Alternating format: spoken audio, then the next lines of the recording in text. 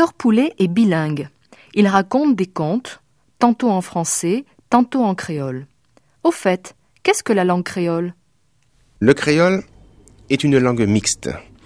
Mixte en ce sens qu'elle procède d'apports très divers, d'origine européenne et d'origine africaine tout particulièrement, sur fond, je dirais, amérindien.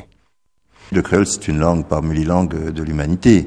Bon, mais beaucoup de langues sont d'anciens créoles. Le français n'est jamais qu'un créole de latin, qui est devenu après, qui a pris ensuite son autonomie et qui est devenu le français. D'accord ? Donc les créoles sont des langues jeunes, en formation, comme des nouvelles nébuleuses, et qui sont en pleine expansion. Le créole, c'est une langue comme toute autre. Ma grand-mère, elle ne parle que créole.